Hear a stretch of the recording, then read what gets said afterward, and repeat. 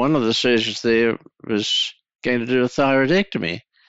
And Brian Dwyer, who was a great innovator at the time, said yes, he would be happy to give the anaesthetic and that he would intubate the patient.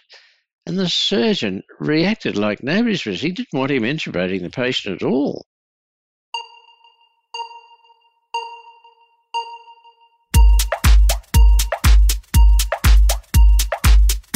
Can you imagine not intubating a patient who is about to undergo a total thyroidectomy? Do you wonder how else you could give this anaesthetic? And what else was different about the practice of anaesthesia in the not too distant past? Thank you for listening to the Australian Anaesthesia Podcast, where we talk about all things relevant to anaesthesia in Australia. And in this episode, we are going to take a peek into clinical anaesthesia in the 1960s. I'm your host, Dr. Susie New from the Australian Society of Anaesthetists, otherwise known as the ASA. I'm chatting here with past president of the ASA, Dr. Donald Maxwell, who obtained his fellowship as a specialist anaesthetist in 1960. For those who listen regularly, I'm flagging that we're shaking things up a bit and that this is part 1 of 2 episodes. In this first part, Don and I chat about what the practice of anaesthesia was like here in Australia and in the UK. And spoiler alert, we also talk about the origins of intensive care units in Australia and, in a way, the beneficial impact of vaccinations. Before we launch into the podcast, both Don and I want to express our condolences to the family and friends of Dr. Dave McConnell. Dave was an anaesthetist from Queensland and another past president of the ASA. If you would like to learn more about Dr. McConnell, then please look for his obituary in the next edition of the Australian Anaesthetist. Meanwhile, let's enjoy part 1 of this conversation with ASA past president Dr. Donald Maxwell. Thanks for giving up some time with me this morning, Don. So I just want to start by asking, when did you first become a specialist anaesthetist? I'd taken my specialist degree in 1960. The head of the department then was Brian Dwyer, who was the first director of anaesthesia in Sydney, and he was quite an extraordinary guy. He was a great teacher, and he also was a great mentor for me. Having obtained my Australian fellowship, he encouraged me to go to Oxford, where he'd been, and I did that the next year in 1961. And stayed there for a couple of years, and I worked with some extraordinary teachers and some extraordinarily influential people in the world of anaesthesia. The head of the department then was Professor Sir Robert McIntosh, who was the first professor in an academic department in the world, actually. And I think we all know his name because the laryngoscope blade is named after him. It is. Yes, it is. Lots of things are named after McIntosh, but he was an extraordinary guy. And he became a big influence on me too. And he and I seemed to hit it off. I'd only been in Oxford for a few weeks, and he asked me whether I wanted to sit for the English fellowship. And I told him no, I didn't think so. Couldn't see any purpose in that. And that shocked him a bit. He thought that I should do it. I didn't realise why initially. But that came later. It turned out that I was the first Australian to work in his department and the second in England at all with the Australian Fellowship. Ah, I see. He wanted to know how good the Australian Fellowship was, I discovered, and he made it difficult for me not to do the English Fellowship. I said, first of all, I can't afford it. I don't have any money. He said, oh, I'll lend you the money. Oh, that's kind of him. And then I said, look, I don't have time to do it anyhow. The working here, and I'm on call twice a week and up all night. He said, oh, I'll do some of your lists. Well, he never did, but that was good too. And I said, in any case, the applications are closed for the next one. He said, don't worry, I'll fix that. Oh, wow, a man of influence. So as it turned out, I sat for the English Fellowship and I passed. And they were happy with my Australian fellowship, and I really had a very good time in Oxford after that. How long were you there for? 2 years, and I went there for 2 reasons, really. First of all, Brian Dwyer encouraged me, but secondly, I wanted to test myself and find out how good an anaesthetist I was. And this was the leading institution in anaesthesia in the world at the time. So that's what I did. I went there. And the second thing was that I was particularly interested in respiratory failure work at that time. And Oxford had a respiratory unit, the first respiratory unit in the UK, and one of the first in the world, I think. And I worked there with a fellow called Alex Crampton-Smith, who eventually succeeded McIntosh as the head of the Oxford department. And when you say respiratory unit, what sort of work were you doing in there? It was a respiratory failure unit. It managed patients who had polio. Polio was a big thing at that time. It was before the vaccinations and the polio and people with neurological diseases. And there were about 20 or 30 patients there from all over the UK. And there were people on respirators of various sorts. They didn't have mechanical respirators there at that time. It was a research department, and they became interested in measurement. And measurement in anaesthesia was just beginning, and this was one of the big changes that took place in anaesthesia, where people could measure oxygen levels and carbon dioxide levels and later anaesthetic gas levels. It was quite a place to work. I can imagine. And the other thing for me was that people visited from all over the world. So I met all sorts of people from continental Europe and from the US and from other parts of Australia even. When I think of managing patients with respiratory failure, I think of intubation and quite high-tech ventilators. What was it like in the unit at that time in Oxford? High-tech ventilators didn't exist. The first ventilators of any consequence were the tank respirators, and these were external respirators. The patient was in the respirator with a collar around his neck and he was enclosed by it, and a pump raised and lowered the pressure inside the ventilator, and that way enabled the patient to breathe. Nuffield was head of the big motor industry there in England, and he was a very wealthy man, and he donated these respirators to hospitals all over the Commonwealth, parts of the US too, thousands of them at a great expense. Every department in Australia had a ventilator at that stage. Are these the ones that I might have heard of as the iron lungs? Yes, they were. And an incredible advance in mechanical ventilation. They were at the time. They had their faults, lots of them, but they were a huge advance. They saved thousands of, if not hundreds of thousands of lives throughout the world. So when you came back from Oxford, you would have had incredible expertise with looking after polio patients with these ventilators. That would have been a relatively novel technique in Australia at the time, I'm guessing.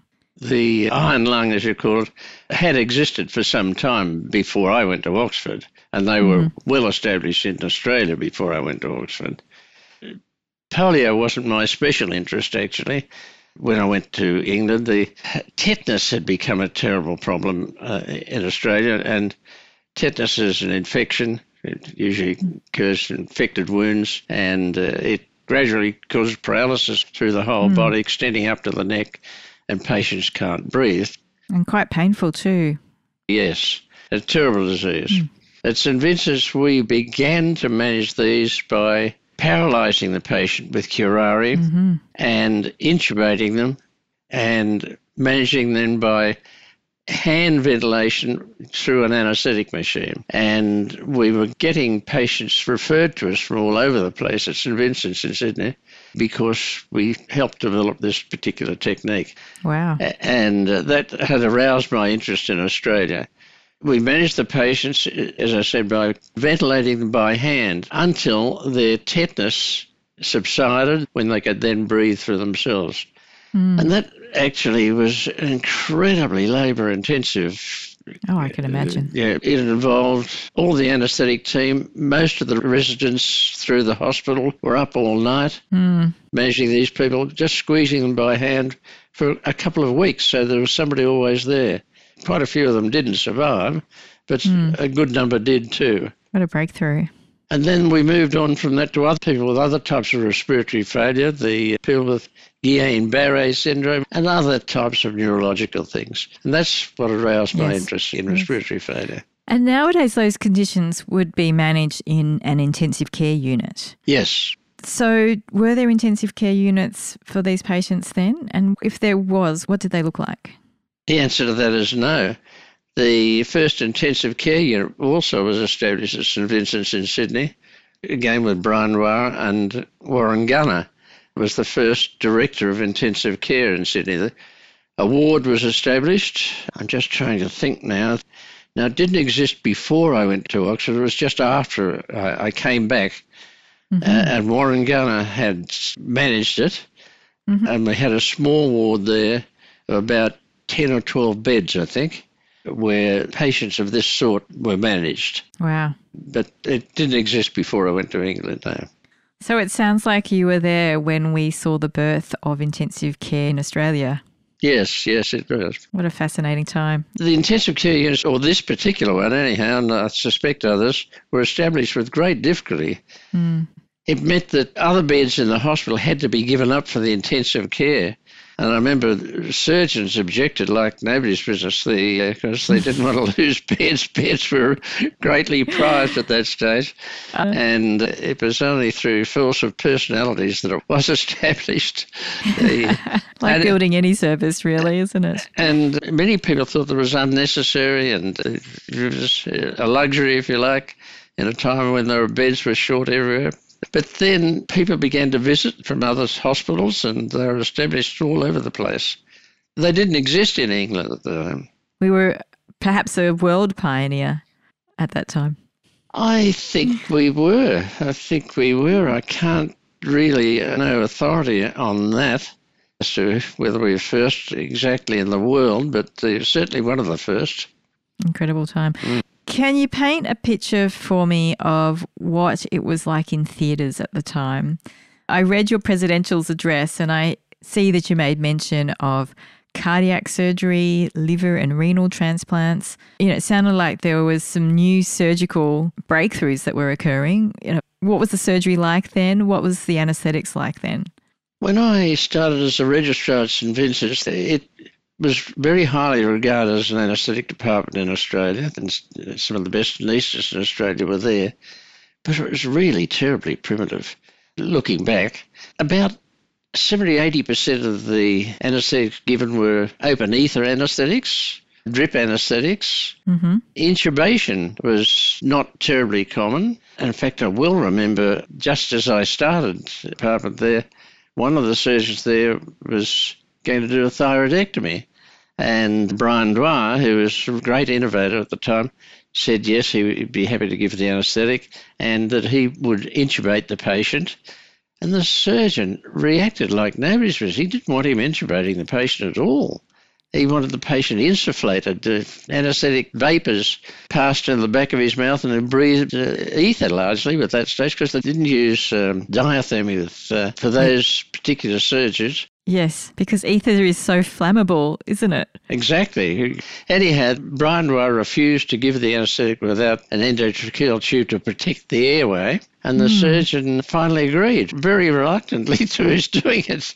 Very primitive sort of stuff. I want to get a better picture of this, if that's okay.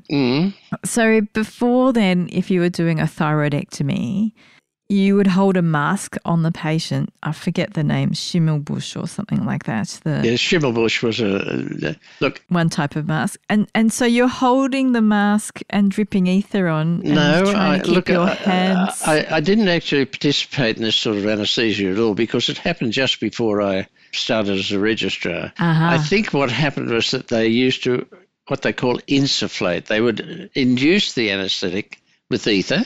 Yes. And then carry on after that by blowing anaesthetic gases, anaesthetic vapour in the back of the mouth with an oral airway, a Goodell-type airway, and the patient breathing spontaneously. No tube. Wow, incredible. Exactly. And because you'd have limited access to the patient's airway once surgery is underway. I know. You wouldn't be able to enter the surgical field. That's terribly an risky. Incredible skill. Yeah, yes, incredibly risky. Yeah, that's right. We talk about patient safety and how much anaesthesia has contributed to it now. Do you think in your time you've seen a reduction in let's be frank, the mortality from anaesthesia? Oh, hugely. Most of the anaesthetics given were with patients breathing spontaneously, often, as I say, without endotracheal tube. This was also the time when the inhalational type anaesthetic was beginning to disappear and patients were being treated with muscle relaxants and paralysed and managed in that way. They'd be given an intravenous type anaesthetic, they'd be given muscle relaxants and paralysed, an endotracheal tube inserted, and then managed with manual squeezing of the anaesthetic bag on the anaesthetic machine, and that afforded enormous safety for the patient. Yes. And how was anaesthesia maintained with that technique? With volatile? Largely with nitrous oxide and oxygen, often without any supplements. Sometimes volatile anaesthetics were added. The consequence of that was that some patients were aware. They didn't report that they were aware because they'd have their operation, they'd go home. Nobody would know. They didn't complain about it to the doctors who were looking after them in the hospital. They'd complain to other people probably. But we as anaesthetists didn't know about it. Wow. This was not common, mind you. I'm not saying it was common, but it did occur. And you can understand with that technique if nitrous is your maintenance agent, how it can occur. Yeah, that's right. Good. But the mortality and morbidity from anaesthetics in those early days, compared today, was high. It was in the thousands. Today it's in the hundreds of thousands. Mortality I'm talking about. 1 in thousands versus 1 in hundreds of thousands. Yes. So the anaesthetic techniques and procedures improved dramatically from those early days. Yes. And it really became apparent that the advances were because people kept records, began to keep good records of patients and patient mortality and morbidity, and also because the committees were set up to investigate deaths under anaesthesia. So people investigated these deaths and looked at the causes of all these things and eliminated them one by one. But the other thing that happened around this time was that people were able to measure things in anaesthesia. Measurement became possible of all sorts of things. Concentrations of anaesthetic gases, blood levels. An instrument called the oximeter was introduced around this period too, which was one of the greatest advances in medicine of all time. Now you can get it on your Apple Watch. Exactly. But in those days, monitoring anaesthesia was very primitive. You watched the colour of the patient. Yes. You watched their breathing. You watched their airway. And you measured their blood pressure by pumping up a blood pressure cuff. And they were the only real ways of monitoring people. It's incredible to think about giving an anaesthetic without an oximeter. Exactly. And you would have seen it. You would have trained. Yeah, that's exactly right. The oximeter changed everything. And now we can measure all sorts of things. And the acceptance by surgeons, particularly of intubation, I mean, that lets you advance surgical techniques. Was there cardiac surgery when spont venting was the norm?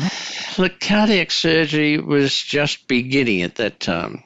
I remember we had a cardiac surgeon visit from London who brought open cardiac surgery to Australia. At St Vincent's in Sydney, we had a cardiac surgeon called Harry Windsor, who was one of the leading thoracic surgeons in Australia and later the world. Harry did a lot of pulmonary surgery. In those days, pulmonary surgery was a big thing for tumours and for infections and so on. And he was the pioneer of thoracic surgery. In those days, rheumatic heart disease was a common thing. Rheumatic fever was common. It's rare now because of antibiotics. Rheumatic fever is related to streptococcal infections, which mainly came through the tonsils. We still see a lot of it in Indigenous Australians, actually, yeah. Yes, you would. But it's become very rare in Australia, except in that community. One of the consequences of rheumatic fever is it affects the valves of the heart and they get stenosis and... Yes, they get terrible valvular disease. Yes, a technique developed where you could dilate the mitral valve in the heart, open the valve. You had to do that through opening the chest, exposing the heart, incising the heart, putting a finger in, dilating the valve. No artificial valves at that stage. They came later. But Harry was a pioneer, and this surgeon from England introduced the technique. I just can't think of his name for the moment, but it doesn't matter. It was the beginning of cardiac surgery, which later on they put in artificial valves. And well, now for cardiac surgery, they actually replace the heart by an artificial heart, external heart, which controls the circulation.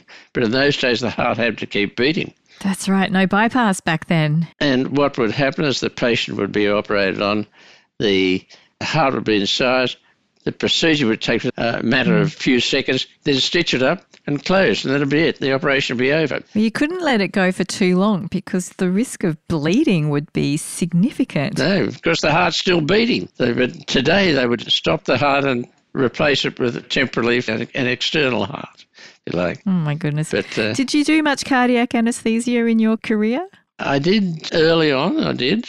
But then I stopped doing that because I began to do other things and I became involved mainly with neurosurgery.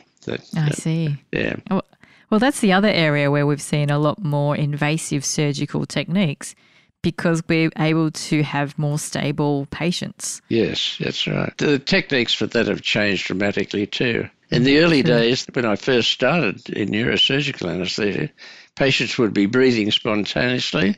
Wow, we wouldn't do that now. No, we wouldn't. And they were using an agent called trilene, which is a vapour.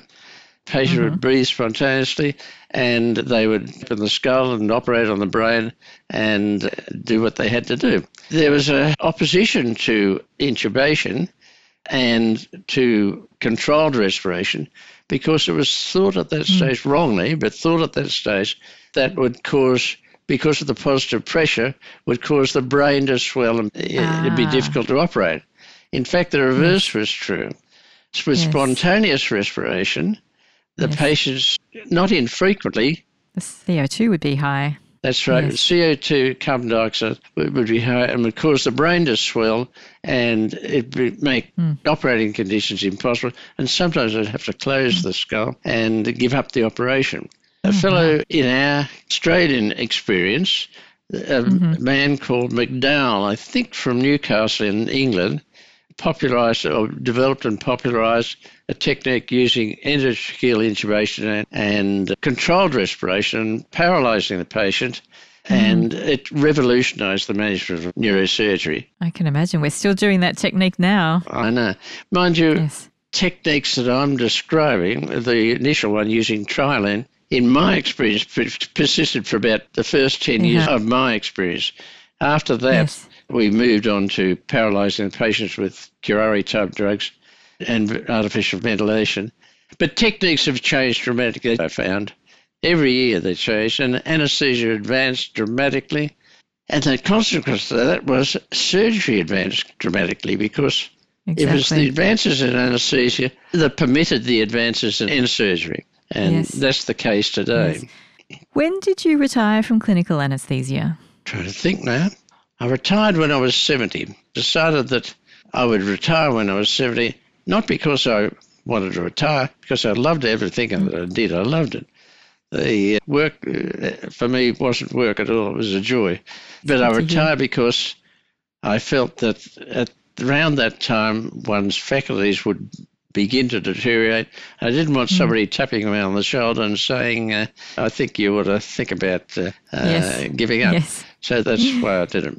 And do you think the advances in anaesthesia, do you think they were at a similar pace throughout your career, or do you think that there was more rapid advancement at the start or at the end or midway through? Oh, that's very hard to say. I know that my anaesthetic practice changed every year. It was different every year, not only because of advances in anaesthesia, but it seemed that I would do different things. I'd come in contact with different surgeons and we would do different things. When I came back to Australia, I was on the staff of 2 hospitals. At St Vincent's, I did mainly more general surgery initially, a lot of ear, nose and throat surgery, particularly ear surgery, and I did quite a bit of neurosurgery, but not as much as I did later on. Prince of Wales, again, I did a lot of general surgery, and then I became involved with the development of the paediatric department there. There was a new university set up there, university hospital too. Part of that was paediatrics, and nobody had much experience in paediatric anaesthesia except for me, and I didn't have a lot. While I was in England, in Oxford, I also went to Liverpool, and I worked there for a little while with Cecil Gray and Jackson Rees, who was a world-famous paediatric surgeon. So I did get some experience in paediatric anaesthesia. So I had a mixed experience in anaesthesia. As time went on, my neurosurgical work expanded at St Vincent's. At Prince of Wales, my work began to contract there because I was doing more at St Vincent's. I did a lot of work there in general surgery and orthopedics. I did mostly pediatrics. So I had a very varied practice. St Vincent's began to develop in various other ways. I came to be involved with the administration of the hospital and got onto the board of the private hospital in particular, which is a big hospital. And I became one of the people advising on how to establish a new private hospital in St Vincent's Clinic. And I travelled to the States and looked at clinics in the States, the Mayo and the Scripps Clinic and Cleveland Clinic, and met a lot of people. Came back to St Vincent's, and I was on the administration side of things. I was still working. I was head of the anaesthetic department there in the private hospital, which it became much bigger than the general hospital, actually. And today, I think the private hospital does at least as much, and I think more surgical work than the private hospital. But I'm digressing now, aren't I? Not at all, Don, but maybe now is a good time to take a pause in our conversation. And wow, what a conversation. I hope you enjoyed it as much as I did. I was amazed with how humble Don is. What an inspiration. A neuroanaesthetist, a paediatric anaesthetist who worked with Mackintosh, Cecil Gray and Jackson Rees, amongst other great names in the world of anaesthesia and surgery here and in the UK. As I mentioned at the start, this is part 1 of our conversation. In part 2, Don and I continue to talk about his leadership roles and delve into the path that he took to becoming president of the ASA. You can expect more big names and surprising insights into the world of Australian anaesthesia.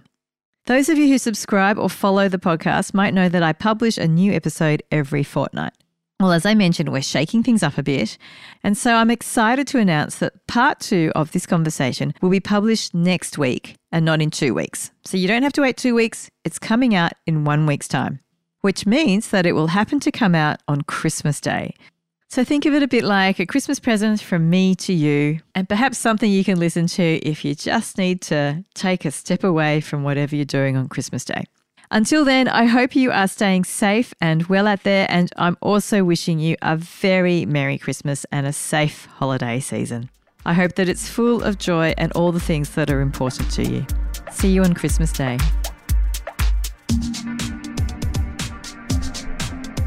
Thank you for listening to the Australian Anaesthesia Podcast, which can be found on all the major podcast hosting platforms, as well as YouTube.